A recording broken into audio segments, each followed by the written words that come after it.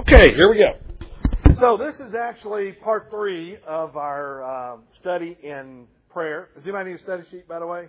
We have some right here. We are looking at the 5 spiritual tools that God uses in our life to help us get stronger as a Christian. The Bible, which we already talked about. Prayer, which we'll finish up today. Next week we'll start the church. Then we're going to look at the people in our life, good and bad. And then finally the personal experiences that we go through.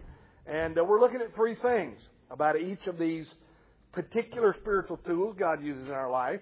Number 1, what will this do for me? How do I use it? And what kind of results can I expect? Today, we're talking about what kind of results can I expect if I pray the way we talked about. Now, as we begin in Philippians 4, look with me at verse number 6. Let me read a few verses and review real quick. And then we're going to get into the topic today. How does prayer really change my life? What kind of results am I going to start seeing actually in my life if I pray this way? Philippians 4, verse 6. Do not be anxious about anything, but in everything by prayer and petition, with thanksgiving, present your requests to God. And the peace of God, which transcends all understanding, will guard your hearts and your minds in Christ Jesus. One of my favorite passages of Scripture when it comes to prayer. And part of the reason for that is I am the world's biggest worrywart. This is one of the passages in the New Testament that deals with worry and how you handle it. So, as we begin today, the topic is, how does prayer really change my life? I mean, what's going to be different about me if I pray the way we've talked about? Well, first of all, let's go back real quick and review what kind of prayer are we talking about. You'll remember that we began by looking at Jeremiah 33:3. Call unto me, I will answer you, and show you great and mighty things that you do not know. So what does prayer do for me? Number 1, it causes me to focus on God and not myself and my circumstances. Call unto me, he said. Number 2, he said, I will answer you. It's either yes, no, or maybe, i.e. wait. But he does answer, somehow. His answer is for his glory and my good, not to give me what I want. But that's what he meant when he said, I will answer you. Well, what does that do for me? It strengthens my faith and my relationship with God. Then number 3, he said, I will show you great and mighty things that you do not know. Prayer also gives us wisdom, knowledge, and direction for making wise decisions in our life according to God's purpose. Prayer helps accomplish that. So, if that's what it does, I focus on God, my faith and my relationship with Him gets stronger, and I become wiser in order to make better decisions. If all of that starts to happen in my life, then what about my life is going to change? If that's what prayer is doing to me, that starts to happen in my life. What about my life changes? Well, now, before we look at that, one more thing. What kind of prayer are we talking about? Remember I asked the question, can we pray anywhere, at any time, about anything? Can we? Yes, we can. As a matter of fact, when Paul said in 1 Thessalonians 5:17, pray without ceasing, what he was referring to was a constant open relationship with God through Christ, whereby we can talk to Him anytime we want to. Remember Peter walking on the water? My favorite example.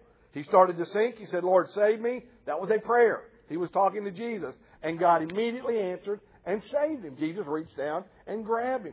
So we can pray like that. But remember, we were talking about the fact that even though we can pray that way, that is not an excuse not to have a personal, private, on purpose, focused time alone with God. Now, how did we find out that that was a vital part of every Christian's life? We just looked at the one who is our greatest example, Jesus. What did He do? And we saw that many times in His life, He on purpose, personally, got alone in a private, lonely place, focused on God, and had a conversation with Him. So, even though you and I can pray anytime, anywhere about anything, in order for prayer to do in my life what it needs to do to help me grow and be stronger as a believer, It has got to be that kind of prayer that I also have in my life. Personal, private, on purpose, and focused time alone with God. Now, most of us have the other kind. Most of us talk to God all the time. I mean, I would think you do. I do. When I've mentioned to you before, when I was in school, I talked to Him a lot. 30 seconds before every exam. Feverishly. You talk about fervent prayer. Dear God, please illuminate my mind. Bring back to my mind those things I studied and the 40% I did not study. Give me revelation, you know. I mean, we all do that, and that's okay. I mean, that's the privilege of being a child of God, is we can talk to our Father anytime. But I'm telling you, and I am urging you, we need this other time as well. If Jesus needed it and did it often, we need it. If prayer is going to change my life in the 3 ways I'm about to show you, it's that kind of prayer that's going to produce this change. Not 30 seconds before my exam. Though that kind of prayer is okay, but that kind of prayer doesn't do this. It's the Jesus kind of prayer that does this. Okay? So let's look at this. Philippians chapter 4. First of all, I want you to look at verse 7. It says, "And the peace of God, which transcends all understanding, will guard your heart and your mind." There are 3 things that will change about my life if I have this kind of prayer. Let me give you all 3 of them, then we'll go back and talk about them. Number 1, it will give me a greater awareness of spiritual things in my life. I'm focusing on God. My relationship's becoming stronger. My faith's becoming stronger. I'm getting wisdom and direction for knowing God's will. I'm going to become more aware of spiritual things in my life because I'm spending more time focusing on it. Number 2, I will have greater peace in my life. Peace and joy. So I'm going to have greater peace in my life. Philippians 4 says, if I pray like this, then the peace of God, which transcends all understanding, will guard my heart and mind. That kind of peace only comes from this kind of prayer. Then number 3, I'll have greater faith. My faith will get stronger as I pray like this. Now let's go back and look at all 3 of these real quick. First of all, I will have a greater awareness of spiritual things. Take your Bible and turn with me to Matthew chapter 26. Most of you know this verse and you know the story, but let me read you the verse and let's talk about it for a second. Okay? Matthew 26 and verse 41. This is the story of Jesus in the Garden of Gethsemane. He went there. He took Peter, James, and John further into the garden. He told them to stop and stay at a certain place, and then he went a little further. Why? So he could pray. Where was he going? Personally, privately, on purpose, he was getting alone so he could focus on his Father because of his need at that time. So again, he's doing exactly what he has given us a pattern of him doing all of his life. He's doing it right up to the day he was crucified. So he goes into the garden and he asks these guys to stay and pray with him. He goes and he prays and he comes back. And he finds Peter, James, and John doing what? Sleeping. That's where we come to verse 41. Look at what Jesus said. Watch and pray so that you will not fall into temptation. The spirit is willing, but the body is weak. Do you remember in Luke chapter 11 when the disciples said, Lord, teach us to pray?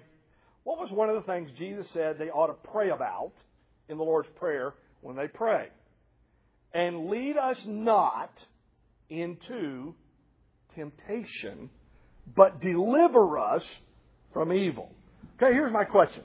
How does prayer make me more aware of spiritual things in my life? How does prayer keep me from falling into temptation? Watch and pray so you will not fall into temptation. Then he gives the reason why we're all susceptible to it. The Spirit's willing. The Holy Spirit is willing to help us overcome it, but our flesh is weak. And we all got that. Do you remember in James 1:14 where the Bible teaches us how we are tempted? James 1:14, every man is tempted when he is drawn aside of his own sinful desires and enticed. Then when those desires take root, they bring forth sin, and sin, when it's finished, brings forth death. So how are we tempted? Pray so you won't fall into temptation. Well, what is temptation? It's when by our own sinful desires we are pulled aside and enticed. So what's happening here, Jesus is saying, watch and pray so that you will not easily be pulled aside or distracted and enticed to do what's wrong. Well, how does praying do this? The key is found in the word watch. The word watch is the Greek word that literally means to get up from your sleep or become alert. Wake up from your sleep or become alert. One of the things that was interesting in studying this, years ago I used to travel in a travel trailer. And our travel trailer we cooked with, and I heated the trailer with propane gas. Now we had big 30-gallon propane gas tanks, not the little bitty ones you use in your grill, but it's the same stuff. And you know, whenever I began to live in a lifestyle where I needed that kind of propane gas for sustenance, it was amazing to me how many places along the highway they advertised propane gas. It was amazing to me all the places around town you could find propane gas that I never knew about before. Do you know why? Because now I had a need. So what happened? I became more alert to where this stuff was. That's exactly what Jesus is telling them. That's what He's telling us.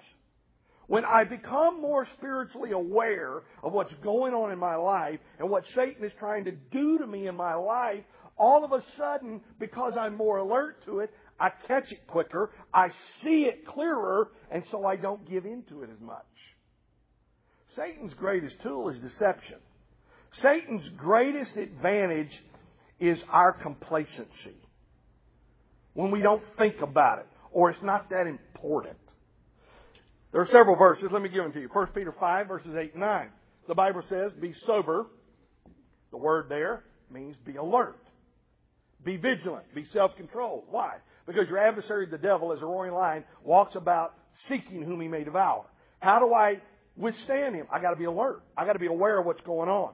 In 2 Corinthians chapter 2 and verse number 11, Paul says, we are not ignorant or blind to Satan's schemes in our life. We are not ignorant of how he works. We know what he's trying to do. Why? Because we're alert. We're aware of it. We are more conscious of what's going on in our life. That's spiritual awareness. In Ephesians chapter 6 and verse 18, at the end of the armor of the believer, the Bible says, praying always with all prayer and supplication in the Spirit, and watching thereunto with all perseverance. The word watching is the same word used here, to be alert. Prayer causes me to be alert to what's going on. I've listed for you here 4 things that it makes us spiritually more aware of.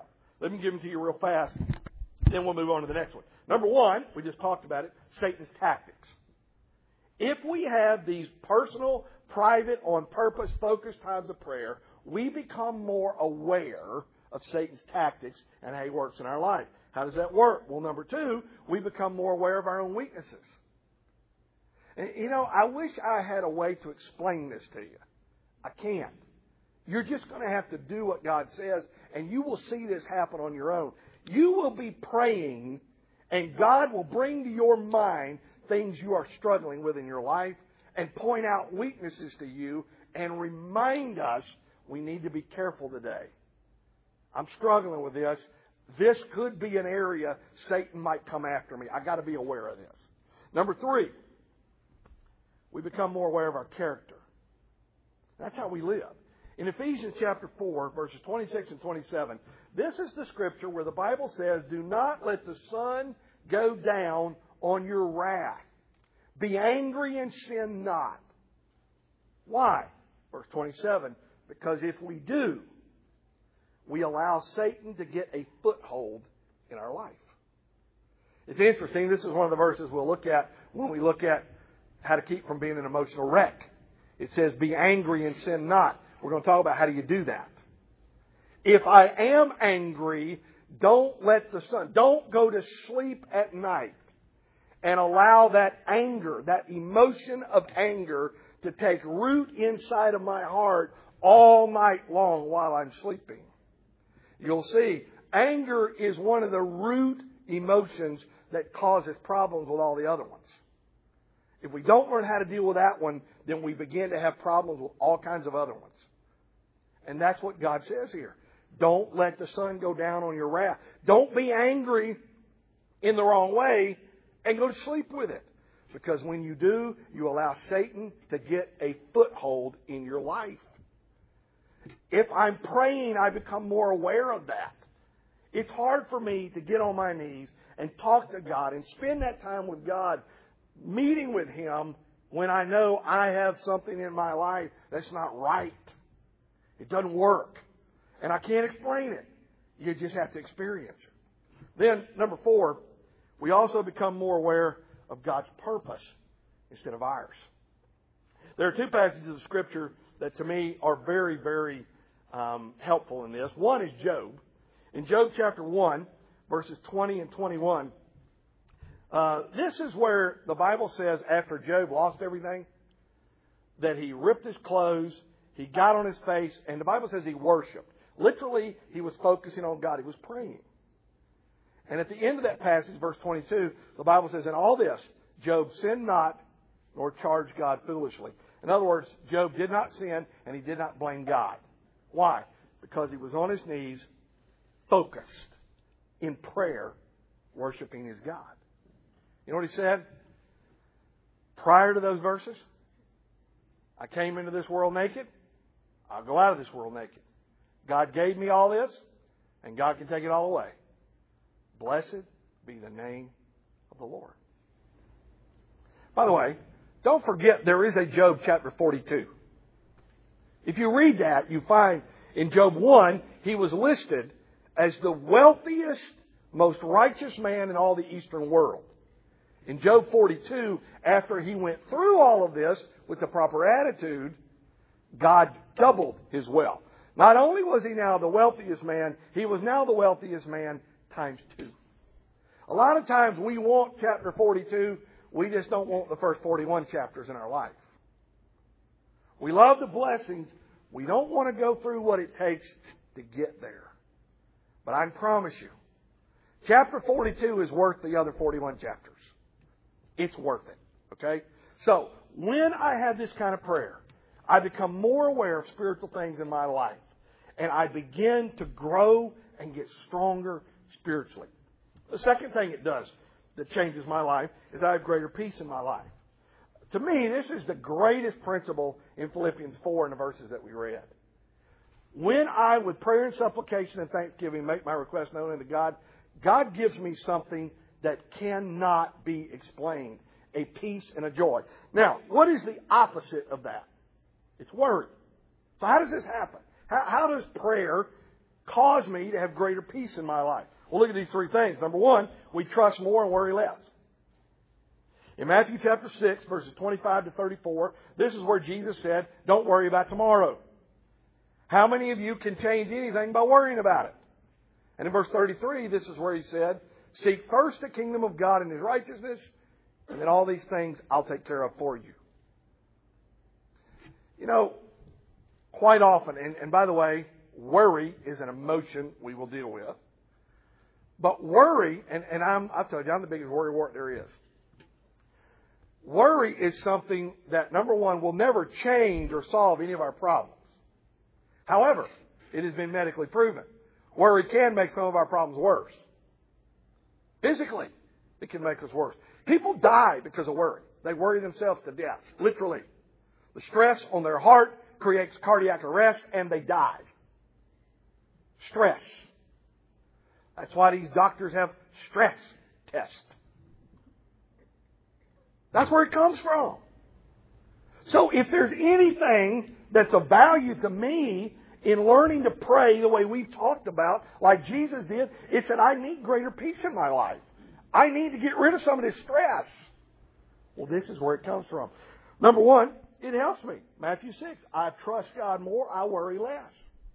Why? Because I'm seeing God do things. And the more God does things, the more we see God answer prayer and work in our life, which, by the way, doesn't mean He's not doing it now.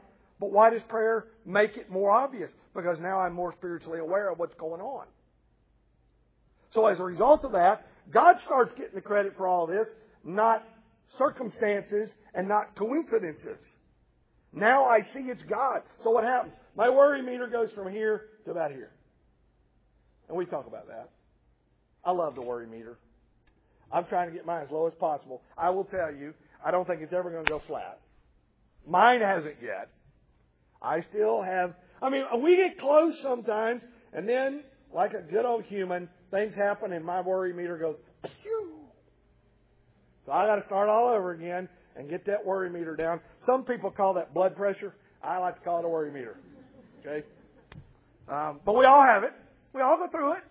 It's just part of life. This kind of prayer helps that. It creates greater peace. We trust more, we worry less. Number two, we become more concerned about God's plan and less concerned about our needs. In Philippians 4, where we read that when we pray, we get this peace of God, beginning in verse 10 and going through verse 13. Now, by the way, everybody knows verse 13. I can do what? All things through Christ who strengthens me. We all know that. Do we know the context in which that was written? Paul said, I've learned to be content. I know how to be rich. I know how to be poor. I know how to have a lot. I know how to have a little. Basically what Paul says, I have learned not to let that material fluctuation in my life control me. I've learned to be content in whatever my situation is. Now, understand something real important here. Paul told Timothy in 1 Timothy, godliness with contentment is great gain. Both of those are goals we shoot for that are very difficult to attain, and godliness we will never fully attain till we get to heaven. I'm convinced total contentment is something that we probably will never totally master until we're in heaven. However, we can get a whole lot better at it. Envy and jealousy, those types of things are always going to creep into our life. We're human. Contentment is something that has to be learned. How do you suppose Paul learned contentment? Well, he kind of described it. He said, I know how to have a lot, and I know how to have a little. Evidently, there was a time where he had a little, and then he got a lot, and then he went back into having a little. And then he must have had a lot again, and then he had a little. If you read his description of when people sent him gifts, like in Philippians 4, you will know that there were times when he was really hurting and had a lot of need, and then a gift came from some of the believers, and he said, now I have what I need. Until that was all gone, and then he needed it again, and now I have what I need when the gift came. So how did Paul learn contentment? Going up and down, watching God meet his needs. How are you and I going to learn contentment? The same way. The Bible teaches riches have wings, and they fly away very quickly. Don't depend on them. Okay? So, what does prayer do for me? It helps me to focus on God's plan, not my own needs. In other words, it teaches me contentment. And that's something we got to learn. It's not easy. I don't know that we ever fully attain to it, but it will help us have peace instead of worrying. And then number 3, we become more thankful. Let your requests be made known by prayer, supplication, with thanksgiving. You know what brings peace in that prayer? Is God, I don't deserve anything, and I'm thankful for whatever you do. You know a lot of times how we pray? We give God the game plan. Now, dear God, I pray that you will help this to happen, and you will make this happen, and you will cause this to happen, and then this need will be met, and everything will be okay. So, Lord, I need to pray about this, so I'm praying, asking you to do all of these things. What am I basically doing? I'm basically telling God how to do His job. God, here's how I see this working out, so I'm praying you make it happen like this.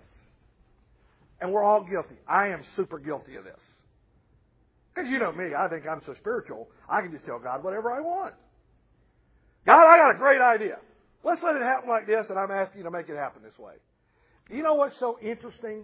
In my whole life, very seldom does God ever do it the way I tell Him to. So you know what I think? He's not listening to my prayers. He's not hearing me. You know what the Bible says the Holy Spirit does for us? The Bible teaches in the book of Romans, we know not what to pray for as we should. So the Holy Spirit makes intercession for us with groanings which cannot be uttered. Here's what happens.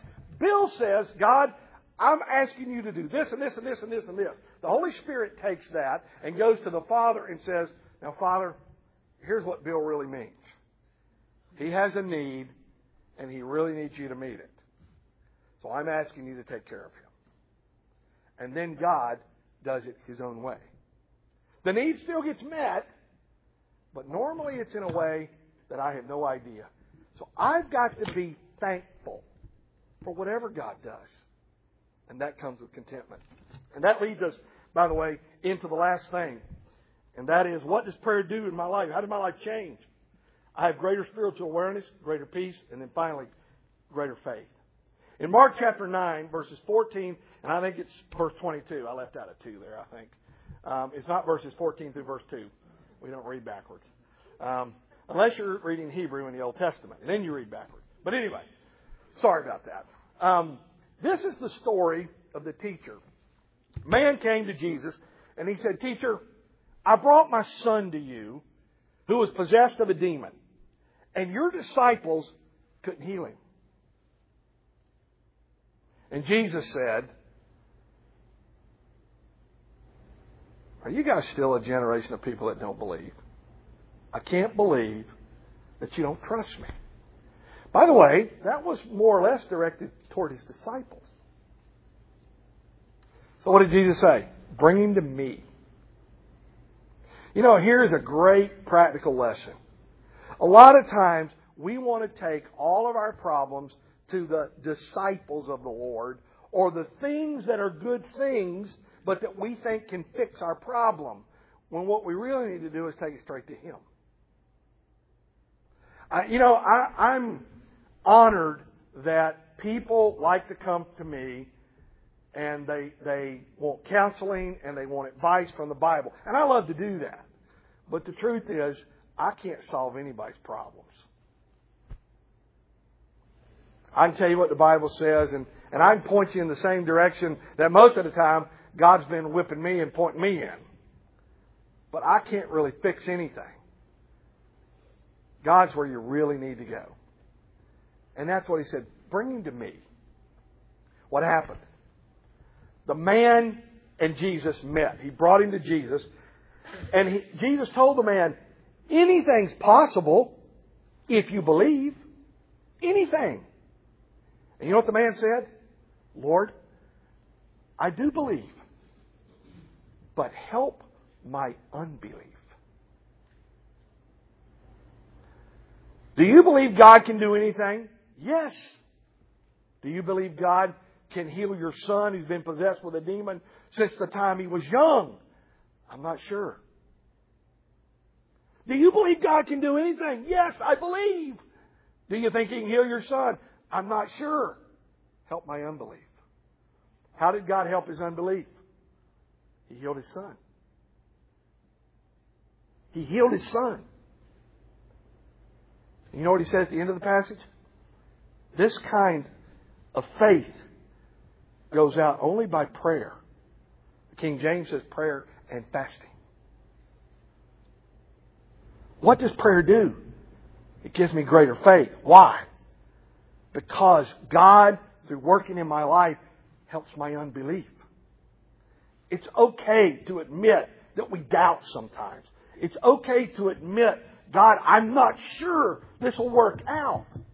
I've given you some things here. Number one, God delights in doing the unexpected. And that helps our faith to grow. Remember the story in Acts chapter 12, verses 5 through 19?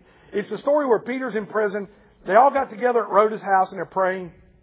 And all of a sudden, God gets Peter out of prison. He knocks on the door at Rhoda's house. Rhoda comes to the door. It's Peter! Slams the door and runs back to everybody. You're never going to believe it. I think there's a ghost here. And the ghost looks just like Peter. The Bible says, I think, kind of hilariously, Peter is still knocking at the door. Now, were they praying for Peter's release? Yes. Do you think they really believed God would release him? Or was this a help by unbelief situation? I think it was a help by unbelief situation. So what did God do? He helped their unbelief. How did He do it? Unexpectedly, He brought Peter to them. He answered their prayer. You know what God's going to do? When you and I pray, there's a lot of times we're going to pray unbelievingly. Though we know God can do it, deep in our heart, if we're honest, we really are wondering. You know why? It's not happening the way I figured it. God delights in doing the unexpected. Still answers the prayer. And when He does it unexpectedly, my faith gets stronger. Number 2, God works for His purpose to be accomplished, not ours. In Acts chapter 16, this is where Paul and Silas were in prison. And you remember the story. The earthquake came. The walls fell down. The jailer was about to kill himself. And Paul said, wait a minute. We're all still here. Now, I would have thought just like the jailer, have you guys lost your mind? You are locked up. The walls are broken. I'm going to kill myself. You can go free. And we're all still here. Interesting thing about that story, evidently, the jailer took Paul and Silas to his house, which must have been near the jail. He led the family to Christ. They were baptized. They fed him. Then the next morning, if you read the story, the leader said, now we're going to release them from prison. So they told the jailer. The jailer goes back and says to Paul and Silas, you're free. You can go. Now wait a minute. The night before, walls fall down. I mean, unless they got the fastest construction crew in the world, I don't understand how they got rebuilt. The walls fall down. They don't leave. They go to his house. They're out of the jail. They go to his house. They eat. They do what they do. And the next morning, the jailer is coming to them saying, now you can go free. Wait a minute. You were free last night. What did you do? Go back to the jail? Now, that's some honest criminals. You know why they were there? Read the account of what they said when the jailer said you can go free. They said, we're Romans. We're not going anywhere. We were locked up unjustly. We want a hearing. You know why Paul wanted a hearing? He didn't care about being vindicated. He wanted an opportunity to share the gospel with those Roman leaders. And he got it. You know why Paul didn't run from that jail? Because he was more concerned about God's purpose for his life, not his own. That's why most of us think he's nuts for not going free. Because we would have been more concerned about our own freedom rather than God's purpose of spreading the gospel. That's why Paul stayed. When you pray like this, that begins to happen to our heart. And all of a sudden our faith gets stronger. As we see God do the unexpected and accomplish His purpose, our faith grows. I'll close with this. Most of you know that several months ago, I began to pray about and talk about going back full-time into ministry. And about a year and a half ago, our pastor encouraged me to call and talk to a man who used to be pastor of another church here in the Columbia area. He had left pastoring the church. The church was doing great and went into another ministry and is doing great and went through that same process I'm going through. So our pastor encouraged me to call him and talk to him. So he was in an airport getting ready to fly to California for a conference that he was speaking at, and he called me. We talked for 30 minutes. And all the things that he said, and it was all good. There was one piece of advice that he gave me that changed the whole course of my life. He said, Bill, I can give you all kinds of ideas and tell you all kinds of things that you can look at, but I'm going to tell you the one thing that helped me the most. He said, what you really need to do, you need to get alone with God and just talk to Him. He already knows what He wants you to do. He's the one you need to talk to. You can get advice, and that's all great. God's who you need to talk to. And up until that time, I'd pray here and there. I mean, before the exam prayers, I do that all the time. And again, nothing wrong with that. I had my little times of prayer here and there. I'd lay in my bed in the morning and pray for 10 or 15 minutes before I got up. I'd do all that. I'd sit at my desk and take our class prayer list every now and then, and I'd pray for those needs, and in 5 or 10 minutes, and I'd do that. I didn't have what Jesus had: a personal, private, on purpose, focused time of prayer. When that man told me that, I immediately began to figure out how I could do this.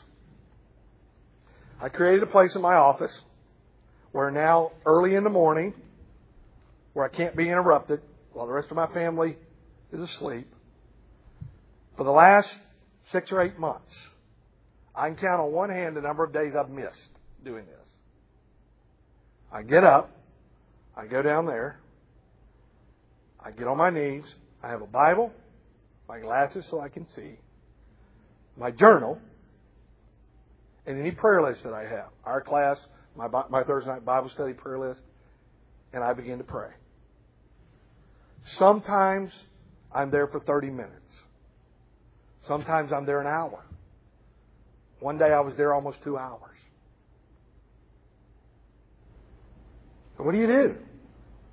I just talk to God and let Him talk to me. I shut out the rest of the world. And I focus just on Him and let Him focus on me. It has changed my life. It's changed my life. I can tell you one of the ways that it's changed me, because all 3 of these things have happened to me since I started doing that. I've become more aware of spiritual things. God's pointing out weaknesses in my life that I'm trying to fix. The peace of God is unbelievable. I left a 6-figure a year income to go full-time into the ministry where I was promised 0. We did that October 1st. So far, we are not tracking toward a 6-figure income. We're not even tracking toward a 5-figure income. As a matter of fact, in November, we're tracking toward about a 2-figure income. And you know the reason I tell you that? I'm not complaining. I'm not worried. I'm not worried. I can't explain that. I got bills to pay and no money. I can't explain it. But I'm not worried. And I'll tell you, for 8 months, I've been doing this. And these 3 things are happening. Now, I will tell you this. I don't know how God's going to do it. I've given Him lots of suggestions. So far, He hadn't taken any of them. But I know one thing. God told me to do this. I'm as sure of that as I'm sitting here. And He's going to take care of me. And when He does, not only is my faith going to go through the roof, but everybody who knows what's going on, that hears about it when it happens, so will yours. We serve a huge God.